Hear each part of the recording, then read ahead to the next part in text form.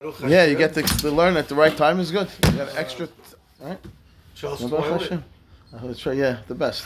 The best. Only the best. Okay. You know Charles Twight? Charles Turret, the shirts. These shirts. They're fantastic. Yeah, the best shirts ever. Okay. They're good for rabbis. Perfect. All right, let's go with learning. So we got up to, we're on page 30 in our booklet. We started talking about yesterday what I can do other things with my tzedaka. What can I do with my tzedaka? Can I spend it in the shul, on the Aliyot, on the bidding, and this and that? So we came out with that if it's an obligation, something that I'm obligated to do, I can't use my maaseh for. But something that's an optional mitzvah seemed to be okay. So is it optional? I don't want to get into tuition, but is it optional to send your kids to yeshiva? No, not an option. It's not an option. It's an obligation. That's the problem. We'll discuss it when we get up into the situation. And then up to age. You're not obligated to send them to the most expensive. Right, and up to what age am I obligated to teach them also? Stuff like that, yeah.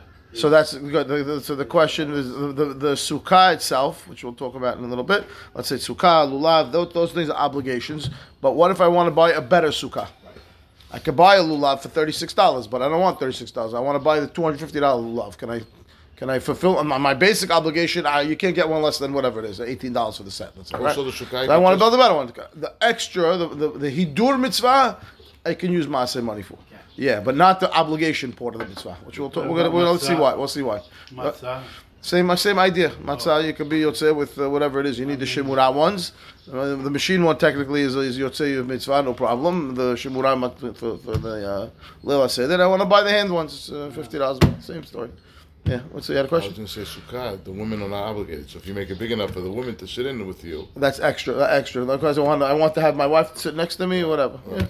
Same idea. Bigger sukkah, whatever. Again, I can fill my obligation with the smaller one. Right. For sure. Sorry. Okay. Look at the Hagahot Rabbi Kiga Eger right here. The little arrow on page 30. It's a bomb. He's going to drop a bomb on everyone's head.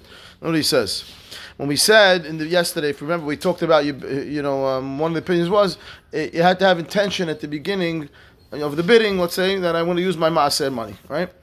He says, "Hayad da'ato al zeh shareh." He says, "Bashla." He quotes the shla. Again, he says, "Katav de mikol makom im hu mosif liten yoter mehaviro." It's an auction, right? I added up. I raised the bid. Okay, I raised the bid. He says, "Eno yachol liten mi maaser shelo rak kishiur ma sheosif." אבל לא כפי מה שרצה גם חברו ליתן, דהה בזה לא הועיל לקופה של צדקה כלום. I don't want to put this on the recording, but what he says is... he's straight up, we don't what he says is... Yeah, it's not halakha. It's not halakha, but it's an interesting concept. He says that if the guy ups the bid, right. He ups the bid in shul, so the bill was at $10,000 and I bid $12,000, I can only use $2,000 for tzedakah money, for my maaseh money, because the other $10,000, the tzedakah was getting anyway. You're not giving any benefit to the tzedakah with that $10,000, it was coming from the other guy. They were getting that money regardless. No, the initial bidder... So the initial bidder could put the whole thing in. He put the whole thing in. But the next guy who ups the bid, all you did, the benefit that you give to tzedakah is just the additional bid, nothing from the... No, but all the money's coming out of your account. Okay, that's what he's telling you. It's all coming out of your account, but it isn't all coming out of your tzedakah. No, but what if this guy buys the next... It's not halakha. We don't follow this halakha, but it's just an interesting concept. We never realized it. We never thought about it, really. The tzedakah... The original bid. The original bid, yeah. If the guy bids the next Aliyot for $10,000, then the shul got $22,000. So then, what do you mean the next bid? The second Aliyah, again, the first bid of the mitzvah is all in. I got it. Right, but if the shul is going to sell 6 Aliyot, now it sold 7 Aliyot because this guy wants to buy another one. Okay, fine. The shul's going to raise $100,000 on Aliyot. Okay. Okay. So now, this guy bids $10,000 for the next Aliyah. Fine. So he bought that one. Good. So this guy's $12,000 is really all 100% his. Oh, the next. The guy that I overbid is bought the next Aliyah. Exactly. No, not always. I'm just saying, if it at the end of the day, the guy, the shul had the 10,000 and I bid 12. Right. So I gave them 2. I didn't give them 10. I didn't give them 12. According to Ashkenazim. That's okay, fine. Okay, but it's just something to think about. According to the Ashkenazim, we don't follow that. Okay, good. Look on the bottom, Petchet Teshuvah, bet. This is hard to read. It's hard to read. I'll read it for you. It says like this. Ayem be'eretev, fine. So we had, if you remember yesterday, when we said that Ramah is the one who started this whole problem by saying I can't use my maaser to do a mitzvah, the Be'er Gola qualified it for us, which I mentioned this morning, saying no, that's only a mitzvah that you're obligated to do anyway, right? But a mitzvah that you're not obligated to do, you could use your maaser money. So the P'tei Tshuva is going to challenge that. He says, I don't know where to get that from. Okay, so he says like this. Maharil is the opinion of the Ramah, who says you're not allowed to use your tzedakah for mitzvah. It's where he got it from. He says the Maharam Palaji. Okay, they're arguing on. They're arguing on each other. Why? What's the other opinion of Rabbi Menachem? So Rabbi Menachem we saw in the Taz yesterday. If you want to see it again, it's in the wide lines. And he said over there that he's the one that said you had to have kavanah to spend the money for the maaser money when you're bidding. That's the Rabbi Menachem's opinion. Okay, so he says it looks like on face value that they're arguing on each other, right? Because one is telling you no, the Ramah is telling you over here the mitzvah, you want to use the money for the mitzvah, you can't do that. And then we have two reasons over here to say that I can. One reason is but I had kavanah in the beginning, so I could now. Well, the other one is, no, that's a mitzvah that I'm obligated to do that. Which means they must be arguing with each other. They bring two different reasons. That's what it seems like, at least, right? So he says, lefi ma shekatava be'er gola, da'avka mitzvah shehaya b'lav achi yesh lomar, lo pligi. I could say, no, they're not arguing. Fine. Because now, what? It depends on the mitzvah that you're talking about. What kind of mitzvah we're talking about? A mitzvah that I had to do, I didn't have to do. I can tell you, I can allow tzedakah to be spent on a mitzvah that I wasn't obligated to do. So that then it doesn't matter anymore if I had intention and have intention. I'm not obligated to do that mitzvah. It automatically covers everything. Okay, fine. At the end of the day, what does he want to tell us? He jumped down a couple of lines. He says, b'kol makom en kan machloket Maharil v'Rama ma'iri shenhig shalosh pa'amim la'afrish ma'aser merevach shelo v'letoto la'aniyim. Shuv kol ma sheyifrish have mimela la'aniyim. He comes up with this concept. He says, listen, what did you do with your maaser before you started bidding in shul? What's your normal situation? Do you just write it to tzedakah all the time? If you did that 3 times, that became your norm. Your norm is chazakah, you give your maaser to ta'aniyim. And now if you want to go and change it, then I need to have kavanah when I want to use it before I start bidding and say, I'm going to use the maaser money now. But if I never do that, or the first time I'm giving tzedakah, I made this condition, I want to do with it whatever I want, or right? I didn't do it 3 times yet. I don't know. The guy started working now, and he's giving maaser the first time or second time, and he wants to use it in shul. Right. He didn't establish himself as using his maaser for aniyim. That's basically what it comes down to. If you've established yourself as using maaser for aniyim, that's when you have to deal with, can I redirect my maaser now away from the aniyim? I want to give it somewhere else. But if you never established it, or you were specific saying, okay, I'm about to spend some money and I'm going to take it from tzedakah because I'm going to, then you could do it. You could do it. Okay. But if I'm in a mode where I've only given to tzedakah to anim, and all of a sudden now I want to buy an aliyah, that's where you have a problem. Okay. Fine. At the end of the day, if most of us really, in our minds when we're bidding in whatever we're doing with our using, okay, I have my maaser account. It's automatic. It's automatic. It's my charity account. It's like we don't even think about it. You gave us all the past yesterday. I know. Okay. I'm going to go to page 32 for a minute. We're going to come back to this after we learn. There's something I want to teach before we get here. So come to 32. This is the Chafetz Hayim. This is what he says. Da dechatvu ha'achronim. You should know that the rabbis have written, the later rabbis, Diachol lachnis chatan v'kala lachupa mima'ot ma'aser. You can give money to a chatan and kala for hachnasa kala is considered ma'aser money. Im lo haya yecholet biyado la'asot ha'mitzvah bilti zeh. When is that? When the guy could not have made the wedding without your assistance. So that's absolutely tzedakah. They need the money to make the wedding. The wedding is a valid tzedakah to use ma'aser for. V'chen kehai gavna le'inyan liot ba'al brit mima'ot ma'aser. In those days, when there was a scenario where there was a guy that had a bris and the guy didn't have the money, what they would do is they would sell the sandak.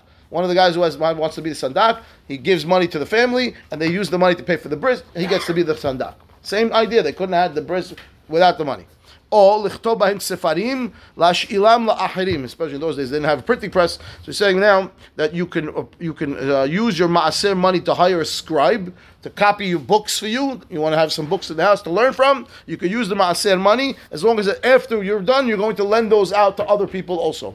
Okay, you're still allowed to use them for yourself, but it says, "Yizahir lichtov aleim shehem mima'ot ma'aser." Why? כדי שלא יחזיקו בהם בניו אחרי פטירתו כשלהן. They saw the books in the house. They think it's this. It's not theirs. It belongs to Tzedaka, the books, because using Tzedaka money. If we have to write on it that these books, so that the kids don't find them later after the person passes away and think they're their books. They're not. They're supposed to be shared and used. Put them in the shul, whatever it is. So based on this, can you use your maaser for your own wedding? Yeah, so that's a good question now. Because if you can't afford, let's say the guy doesn't have, the guy's living paycheck to paycheck, and every he's keeping his maaser on the side, and all of a sudden now he has a bris. Right? Problem with that is what you tell me. He's obligated to do the bris. So maybe you could say, like Jeffrey was mentioning before. So the basics that I'm obligated to pay for, the mohel or whatever, that I have. I don't have to have a whole party. I can do it in my house, right? But all that other stuff is hidur mitzvah. The hidur mitzvah, right, making it nicer and more pretty and making more people enjoy the bris. That I could probably cover with my maaser. Yeah. You mean I could write off the wedding? I didn't. Not the basics. Everything else. The basics. Just the rabbis. The rabbi, the shul, whatever, and the flowers, the caterer. That's it. That's all. Yeah. Okay. Some things are. America's not going to allow it though. Yeah. America's not going to. Right. Okay, fine. Okay, there are opinions that say, which we saw the Rama already, that was quoted in the middle, that they hold that maaser is only for aniyim, nothing else. It says nir'ah de'im hu al yedeshu ba'al brit yesh tova la'avi ben shemata yado. Right, but he says I disagree. I said that if the father of the son is the baby is going to have a benefit now because he couldn't afford the brit, and la'el yado lotziot doesn't have the money. Also the chatan the kala, they don't have the money. Kehai gavna le'inyot sefarim, same thing. And lahmir b'zeh klal. He says absolutely it's tzedakah. Don't worry about it. Absolutely use it now. Veliknot ani aliyot maaser. Right? We're going to start bidding on the aliyot for my own is by maaseri. Im ha'ma'ot mithalek la'aniyim, gam ken en lahmir l'kule alma. What are they doing with the money? Are they giving some money? The shul is going to give the money to aniyim? No, it's not only aniyim. There is definitely giving. They definitely give some money to aniyim. Yeah, there is. Every shul has a tzedaka account. Every shul has one. The collectors and this and that. The rabbis takes care of the money. So if money's going to aniyim also, en lahmir b'zeh, no problem. V'leshalem ma'ot schar limud banav, tuition. Says the Chafetz Chaim, asur lekule alma. Okay, the Chafetz Chaim says it's not allowed. Nobody disagrees. We'll see. There are people. That's what he says. I didn't say that. I said we'll see. Everybody can. There are other opinions. That's when tuition was a normal price. There are other opinions, and we need to define what tuition means also. Because what does schar limud banav mean? Teaching them what, and up to what age, and up to what thing. It's not just. Not agreed. It's not all from part of it is assistance. That is true also. Does it have a mitzvah? Because that is a mitzvah. Shemechuyav be'atzmo lelamed banav or l'skola melamed. Everyone has an obligation to teach Torah to their kids or to hire a teacher for their children. That's a mitzvah deoraita. V'shinatam levanecha. So that part we have to deal with. Okay, what is my obligation as far as actually teaching my children, and how much would I have to spend to do that? We're going to discuss coming up. Just not yet. We're getting there, but already you could see that there are opinions that are going to be very stringent, like this opinion. It says absolutely asur. Ve'en lefroa chovo mima'ot maaser. If I have a debt, obviously I can't use maaser. Pashut. Aval lebnei aniyim acherim mutar u'mitzvah raba'ika. To pay for other children to learn, that's absolutely a mitzvah, and that is a great mitzvah, he says, mitzvah rabbah. So that takes care already about at least half of the tuition, right? A half of the fixed price, if you're talking about the people that are paying full price, so at least half is maybe even more at this point. I don't know what the full price is now. 50%. It doesn't cost that much, Jeff. I see my bill. It doesn't cost 40 grand a kid. No way. Okay? But we'll talk. Okay, but a large portion. No, if you go by the government, let's say it's 16,000 okay, per kid. fine. Just go by that. You're talking Hebrew only? Right, good. The English portion, I'm not obligated at all. So that's step one. So even less. Right. And now on the Hebrew portion, how much of it is right? So there's definitely numbers in there that are assisting others. It's not an issue, but not everyone's paying full tuition also. So you gotta figure that part out. Okay, but we're gonna get. We have a whole subject on a whole topic on tuition. We have a whole topic coming up. Delay minyan until we get through this. Well, no, this one's gonna take much more than one shiur to get through tuition. Much more. Yeah. You're speaking English. I'm talking in English. Yes. Right. English studies. What do you mean you can't? I didn't say. I said I'm not obligated to teach my child. No, you're obligated. I'm not obligated. He's I'm saying obligated to because teach if him they don't know Torah. Hebrew, if if they don't understand Hebrew, Yeah. you have to teach them English so they can learn Torah. Say again. To learn English. I mean, we live in America. We don't live in. Every child, without going to school, will speak English in the house. No question about it. No, English. So they'll proper understand. English, Huh? But they And they won't Okay, so if they were raised in the house with proper English, they're going to speak proper English. It depends how you raise your children, but they will be able to speak English. That's without choice. That's for sure. Do they need to learn certain, general study things, mathematics or whatever? All that you can learn. You can learn it all in the Torah. It's all there. Everything is there. So technically, you don't need to. You're not obligated to teach your child general studies. You're not obligated. Doesn't mean you shouldn't. You're not obligated. It's two different things over here. Because when I'm not obligated, I can actually use maaser money for it. When I am obligated, I can't use maaser money for it. Right? So we'll talk about that when we get into it a little bit more. I think we're going to stop here today.